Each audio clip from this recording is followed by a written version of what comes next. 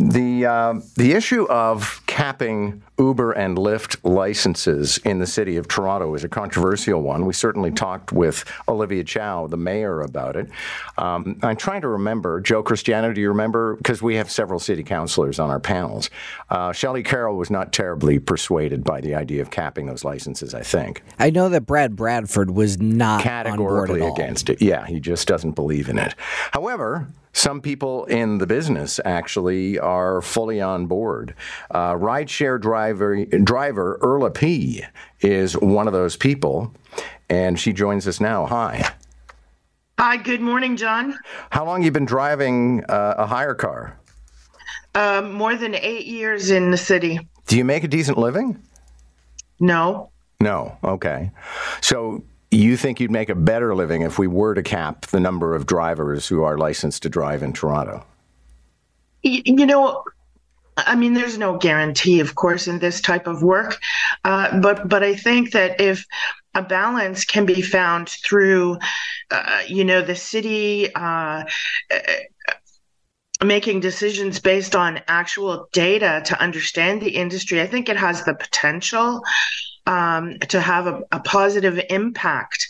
It's not just about the supply and demand. We want to make sure that there is equity for drivers, ensuring that those who are tasked with doing this work and shouldering the cost of a transition of the fleet can actually accomplish it. So I'm very curious because I use Uber all the time, but I don't know the intricacies of how it works. So how much time, if you're working a shift or however you govern how you work, how much time are you actually driving somebody? How much time are you sitting around waiting for the call? Well, you know what? I'm going to go back to city data. City data in reports from municipal licensing have shown that drivers spend more than 50% of their time empty and waiting. And while we're empty and waiting, we're not making any money.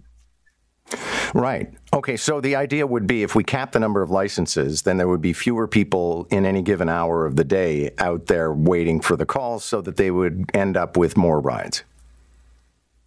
There's the potential for drivers to end up with more rides, increasing the efficiency of the fleet, and potentially increasing driver incomes. If they have more time with passengers in their car, that's a good thing for not just the drivers. It's a good thing for congestion, the environment. There's many benefits to, increasing that engaged time. What about the fact that it possibly would reduce the availability to the point where people can't get cars when they want to get cars? Reducing the availability, we have, according to municipal licensing, approximately 52,000 drivers. We only currently, according to the city, do 145,000 rides a day. 145,000 rides a day. One of the issues about not being able to get a ride is, remember just a while back with the GO train problem? And people complained that, they couldn't get a ride at Union Station. The reality is you can't have 5, 10, 15,000 people pouring out onto a congested street where there is no movement of traffic and expect that there's 5 or 10,000 cars right there ready and waiting. And expecting a 2-minute wait time all over the city means that there is an oversupply of drivers waiting. Right. I don't think it's unreasonable that people expect us to be there in 2 minutes all over the city.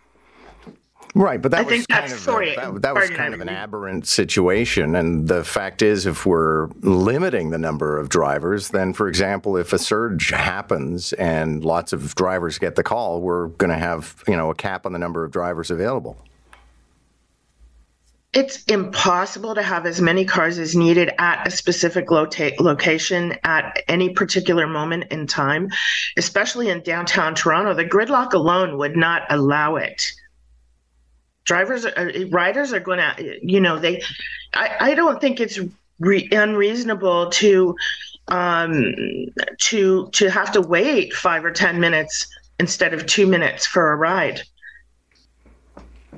Well, thanks for this and good luck. Okay, thank you.